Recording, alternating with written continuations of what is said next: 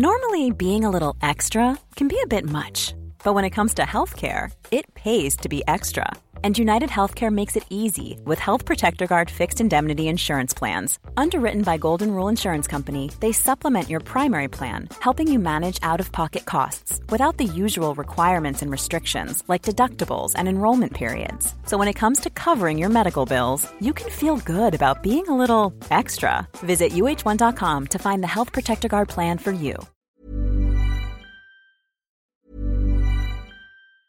If you thought the only way to get a more defined jawline with natural-looking results was through surgery, think again. Juvederm Volux XC is a non-surgical injectable gel filler that improves moderate to severe loss of jawline definition and can help you achieve natural-looking results with little downtime. Even better, this improved definition lasts up to 1 year with optimal treatment. No maintenance required. Improve jawline definition for a smooth, sculpted look with Juvederm Volux XC. For important safety information and to find a licensed specialist, visit Juvederm.com. That's Juvederm.com. Not for people with severe allergic reactions, allergies to lidocaine, or the proteins used in Juvederm. Common side effects include injection site redness, swelling, pain, tenderness, firmness, lumps, bumps, bruising, discoloration, or itching. There's a risk of unintentional injection into a blood vessel, which can cause vision abnormalities, blindness, stroke, temporary scabs, or scarring. Talk to a licensed specialist to find out if it's right for you.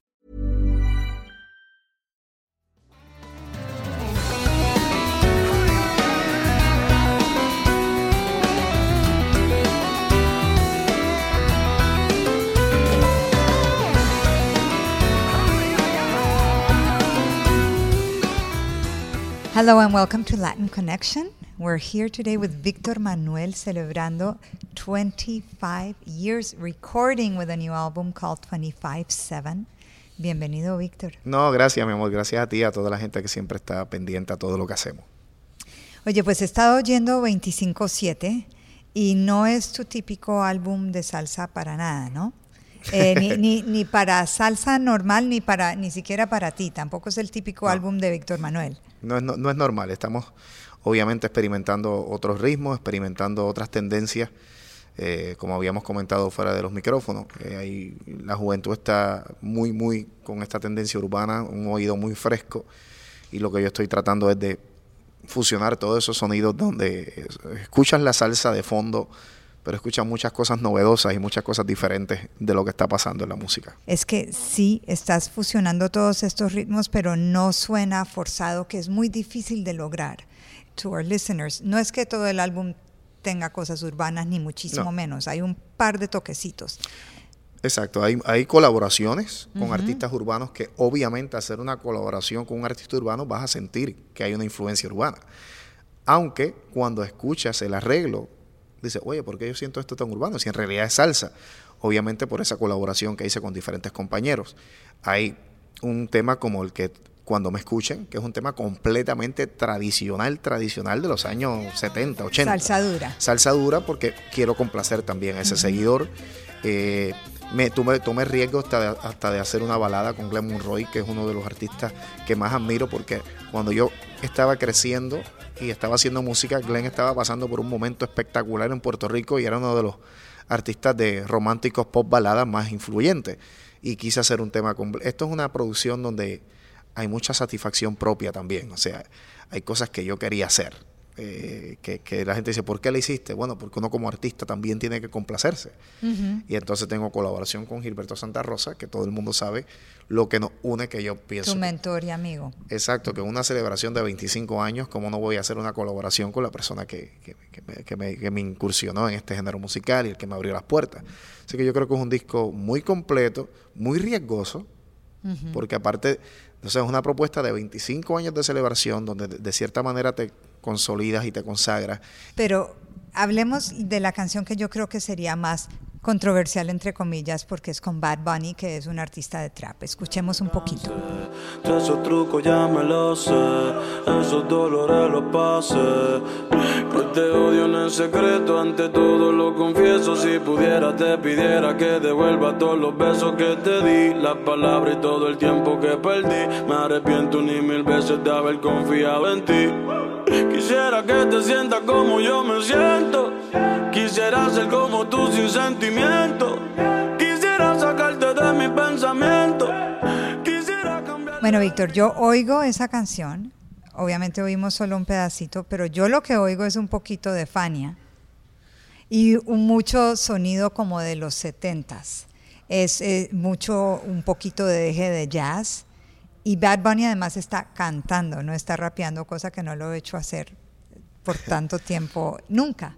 Mira, una de las cosas más interesantes de todo esto fue que cuando hicimos el acercamiento, lo inmediato que contestó Bad Bunny, sí estoy dispuesto, sí soy muy fanático de la salsa, me dice, y hacemos esto en forma de chiste, siempre le dije, lo que te inventes, cuídame el vocabulario, por favor, tú sabes que yo estoy en otro género, y me dijo, no, mira, Víctor, yo respeto mucho, yo sé que esta es tu producción, y entonces pues lo que hicimos fue, esto es un tema donde se pensó en la colaboración de Bad Bunny, no es un tema forzado, o sea, yo decía, Bad Bunny cantando salsa, me lo imagino haciendo algo como esto, no es llamar a una persona y sacarlo de su zona confort. El tema, como te dije, inmediatamente el público lo comenzó a escuchar, los muchachitos es bastante catchy, y el sonido de los metales y de esto no deja de ser un sonido tradicional, y Bad Bunny le pone pues entonces el toque urbano y moderno para la juventud. Y después tienes unas canciones como a veces a mí me encantó. Esa es de Wise. Ah, esa es de Wise. Esa es de Wise. Interesante. Y entonces pues también Wise, que es una persona que ha trabajado con un sinnúmero de artistas urbanos, le dije, Wise, quiero que me escribas una canción, pero piénsala en salsa, pero piénsala como tú pensarías la salsa, porque me imagino que Wise piensa en salsa muy diferente a lo que pensaría cualquier compositor tradicional. O tú. O yo, sí, exacto.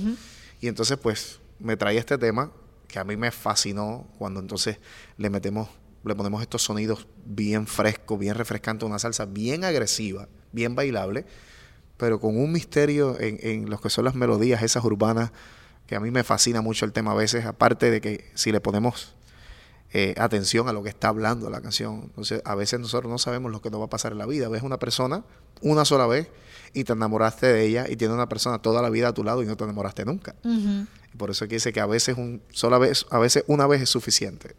Bueno, entonces escuchemos un poquito de a veces. De tu amor, sin pasaporte ni identificación, solo te vi una vez entre la gente, pero a veces eso es suficiente. Nunca es suficiente para amarse.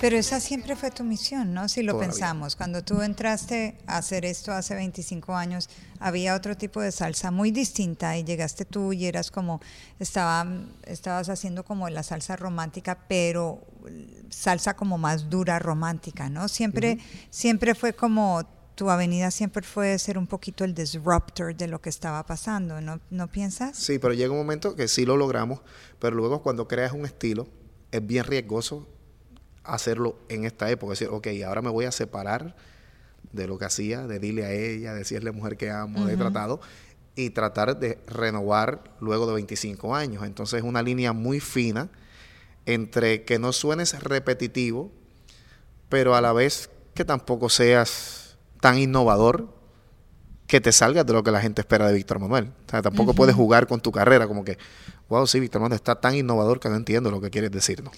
No, y a fin de cuentas tú te identificas a ti mismo. O sea, si alguien te pregunta quién eres, ¿qué música haces tú? Yo salsa. Salsa. O sea, definitivamente. Eso está, y está hasta las producciones como esta, si la pones, tú dices, no, es salsa. Con un sonido diferente, pero es salsa. Entonces, ¿y qué escuchas tú? Yo soy fanático de la salsa tradicional. ¿Como quién? Dime cinco artistas que siempre están en tu playlist. Rubén, Gilberto Santa Rosa. ¿Qué de Rubén? Wow, todo, desde la época de Fania hasta sus cosas solo, porque es que Rubén es para mí un cantante excepcional y influenció mucho en mi estilo de cantar. Gilberto, que yo creo que es el mejor sonero de su generación. Cheo Feliciano, Fania, por decirte todo el conglomerado de todos los artistas. Y entonces pues puedo escuchar también, no me despego de lo que está pasando. Entonces yo escucho y a veces le digo a mi nena, ¿qué es eso? Me dice, Ozuna. Y yo, ok, déjame ver, ponme lo nuevo de Ozuna. oh, sí, mira, y Bad Bunny. Y así fue que yo comencé a conocer de estos muchachos, porque antes de que sonaron en la radio, todos se convirtieron en fenómenos virales. Ahora tu papá se murió hace unas semanas y lo siento mucho. Y sé que fue una enfermedad muy larga y muy dura. Tú me decías que tu papá era tu number one fan. Sí, toda la vida. Cuando tú piensas en tu papá, ¿qué memoria tienes de tu papá, especialmente allí en los comienzos? Dame una anécdota donde tú como que lo puedas ver así muy claramente. Mira, yo creo que la más impactante de todas, esto es irónico, porque me la contó Gilberto, porque yo estaba en el escenario. El día de mi debut, Gilberto Santa Rosa me preparó un debut increíble en Puerto Rico. La orquesta de Gilberto me estaba tocando también. Era como el show para presentar al sonero de la juventud. Y mi papá era mi primer concierto, iba a estar ahí. Y cuando yo subo al escenario, obviamente mientras yo estoy cantando, Gilberto es el que me dice, después a mí me dice, yo me di cuenta la calidad de gente que era tu familia y de dónde vienen, cuando tu papá, la frase que dijo fue, se me acerca, me da las gracias. Dice, gracias por, ¿sabes?, darle esa oportunidad a mi hijo. Y le dice, pero si este ambiente, tú sabes que siempre uno ha tenido miedo con el ambiente que puede contaminar a un ser humano. Dice, si este ambiente me va a dañar el hijo que yo conozco, yo prefiero que comience hoy y termine hoy. Esa fue su frase. O sea, si me va a dañar al que yo crié, a como yo lo eduqué, pues yo prefiero que sea debut y despedida. Y entonces Gilberto dice que, digo, ahí yo me di cuenta de que él no estaba fantaseando. Yo no quiero que mi hijo sea artista, yo lo que quiero es que sea un buen hombre. Y esa frase, que no la escuché yo de sus labios, pero me la dijo Gilberto, yo pienso que es lo más importante, y era la responsabilidad mía todo el tiempo. Yo tengo que seguir siendo lo que papi me enseñó, independientemente del artista. La base mía de educación de que me dio mi papá y mi mamá, yo creo que es lo que me ha llevado a esos 25 años, que la gente se cree que no es solamente música, es levantarte temprano, ser responsable, ser educado, atenderlos a ustedes, los medios de comunicación, cultivar las amistades. Hay muchas otras cosas que te hacen la diferencia de los demás. Y yo digo que un 75% de lo que es Víctor Manuelle ahora no tiene que ver con su carrera, tiene que ver con lo que me enseñó mi papá. Y los otros 25% es lo que he hecho cantando y haciendo música. ¿Cuál era la canción favorita de él? Wow. La de que hice con Palmieri, que en aquel momento, en aquel disco la llamé Puerto Rico 2006, porque yo le hice una versión que se llama Daría mi vida por ella, que es la que hablaba de Puerto Rico. Yo vengo desde una tierra donde han nacido grandes cantores. Él ponía esa canción en su carro y venía a todo volumen. Mi papá en su momento era como los urbanos, porque él tenía que andar con el radio a todo volumen, que lo escuchara todo el mundo. Y esa era su canción favorita. Ahora, hablando de Puerto Rico y de que yo vengo de una tierra, Puerto Rico obviamente ahorita la azotó el huracán María. Tú has estado muy involucrado. De hecho, has estado allá, no te has salido de Puerto Rico. Pasé el huracán allí. Ajá. Y de verdad que ha sido una experiencia sumamente fuerte. Y como acabas de decir, ¿sabes?, en esos momentos mi papá encamado y mi mamá, todos están en Puerto Rico. Yo no tuve una opción como quizás algunos de los compañeros que dicen, mira, lo que todo se pone bien, vámonos para Miami, vamos a Nueva York y regreso ahorita. Yo tengo mi familia allí, yo tuve que enfrentarlo todo allí. Yo estuve 75 días sin luz, funcionando con generador eléctrico. 75. Todavía hay gente que no tiene luz y todavía hay gente que no va a tener luz en los próximos mes y medio, 2 meses. ¿Sabes? Que es así. Que no tienen acceso a llegar a sus hogares todavía en estos momentos, que es lo que la gente no entiende, que todavía está pasando eso. Así que he podido también experimentar, aparte del cambio de la industria, el cambio de un país, de estar donde económicamente nosotros estábamos lastimados, pero de momento que te sacude todo a todo el mundo por igual, ¿sabes? A los de la clase baja y a los de la clase alta. Porque llegó un momento donde todos estábamos en la casa y tú a lo mejor tengas el dinero para comprar gasolina o diésel, yo no lo tengo, pero estamos iguales porque no lo hay. O sea, aquí no es que tú tienes dinero y yo no lo tengo. Vivo eso, todavía lo sigo viviendo, lo experimento todos los días de llegar a visitar a algún familiar que no tenga luz todavía. Ha sido fuerte, pero bastante, es como un proceso para madurar y educarte tú mismo. No necesitábamos, a veces la gente piensa que no, y necesitábamos despertar como país, como conciencia. Tenemos que seguir trabajando duro nosotros mismos y levantarnos, no esperar que nadie nos ayude. O sea, yo veo mucha gente esperando, no, que no nos ayuden. O sea, te tienes que ayudar tú para que la gente te ayude. ¿Qué has descubierto de ti mismo en estos 25 años? Que te haya gustado. Yo, En el sentido de que has descubierto que a veces te despiertas y dices, ok, sí, yo realmente puedo hacer este tipo de cosa o este tipo de cosa. Algo que de verdad cuando empezaste no pensabas que eras ese tipo de persona. bueno, obviamente yo comencé mi carrera, hay una gran diferencia. Cuando yo comencé mi carrera, joven, soltero, sin hijos, y tienes todos unos sueños por delante. Las metas y los sueños son muy diferentes.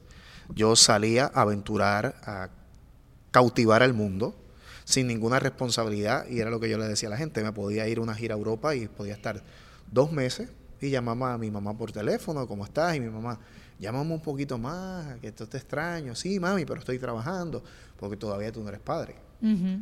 Luego cambia todo. O sea, mi carrera fue madurando y fui madurando con la carrera y tengo 3 hijos maravillosos y empieza a cambiar todo, y a esa cuestión de que de momento querías salir a conquistar el mundo, llega un momento donde no quieres salir porque te hace falta tu familia, o donde dices, entonces, sí voy para la gira, pero no, yo tengo que parar aquí y regresar a casa.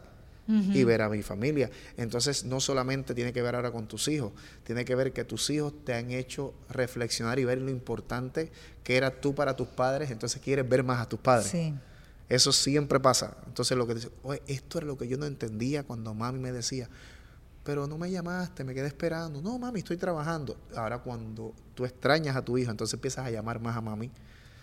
Y antes de que sucediera lo de papi, y mami lo dice, cuando la gente le comenta, dice, mi hijo me llama, no importa en qué lugar del mundo esté, todos los días. Yo hablo con mi mamá todos los días. Parece una relación absurda. Ay, Víctor, no lo sé. Aunque sea, hola, mami, no, te dejo porque estoy en Alemania. Simplemente, para que ella sepa que me fui. Mami, estoy saliendo, para que sepa que no estoy en Puerto Rico, voy a estar todo el día viajando, no voy a tener comunicación, pero ya sabe que me fui. Y eso yo no lo hacía. Eso te lo crea la conciencia de tus hijos. Very nice. ¿Cuál es tu mantra? ¿Perdón? Tu mantra. Yo no soy... No mantra. No. Yo vivir haciendo lo que me gusta, yo digo, yo no hacerle daño a nadie, yo no tengo...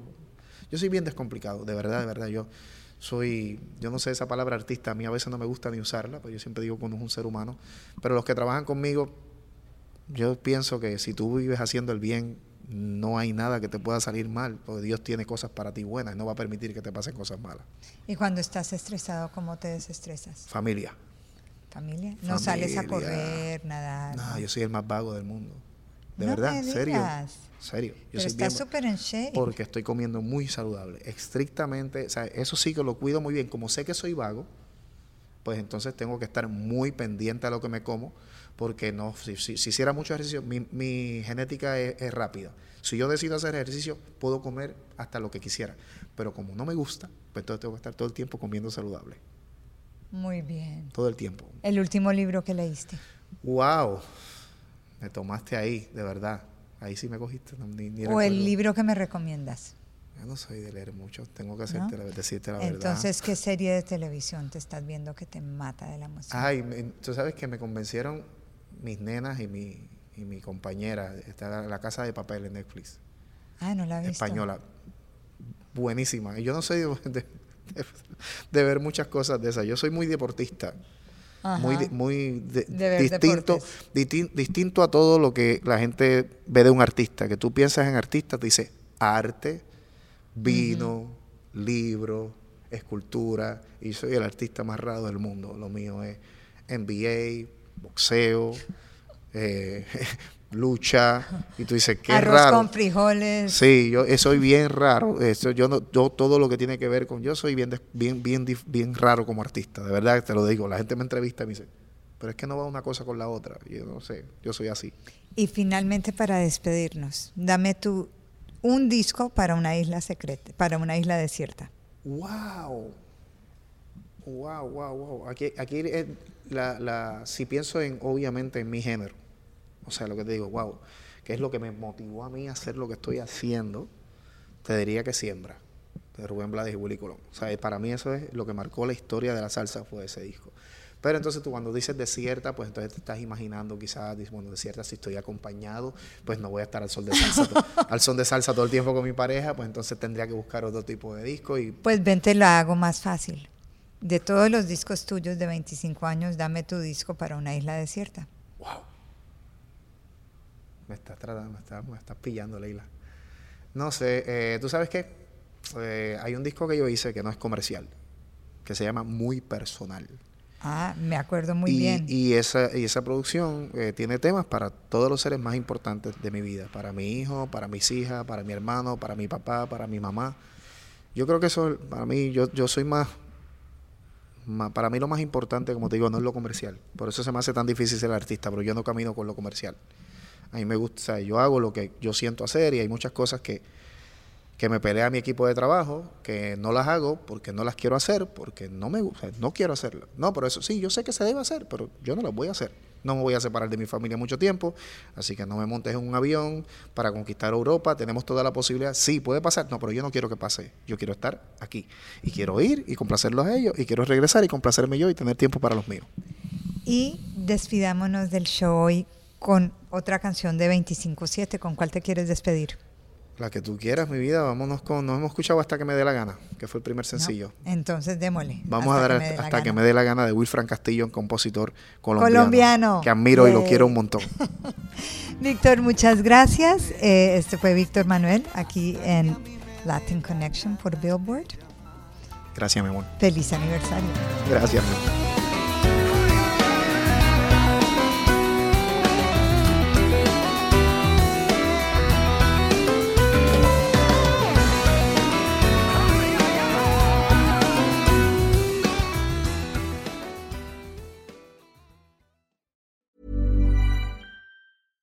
How would you like to look 5 years younger? In a clinical study, people that had volume added with Juvederm Voluma XC in the cheeks perceived themselves as looking 5 years younger at 6 months after treatment. Look younger, feel like you. Add volume for lift and contour in the cheeks with Juvederm Voluma XC. Reverse signs of aging by adding volume to smooth laugh lines with Juvederm Volure XC. For important safety information and to find a licensed specialist, visit Juvederm.com. That's JUVEDERM.com. Not for people with severe allergic reactions, allergies to lidocaine, or the proteins used in Juvederm. Common side effects include injection site redness, swelling, pain, tenderness, firmness, lumps, bumps, bruising, discoloration, or itching. There's a risk of unintentional injection into a blood vessel, which can cause vision abnormalities, blindness, stroke, temporary scabs, or scarring. Talk to a licensed specialist to find out if it's right for you.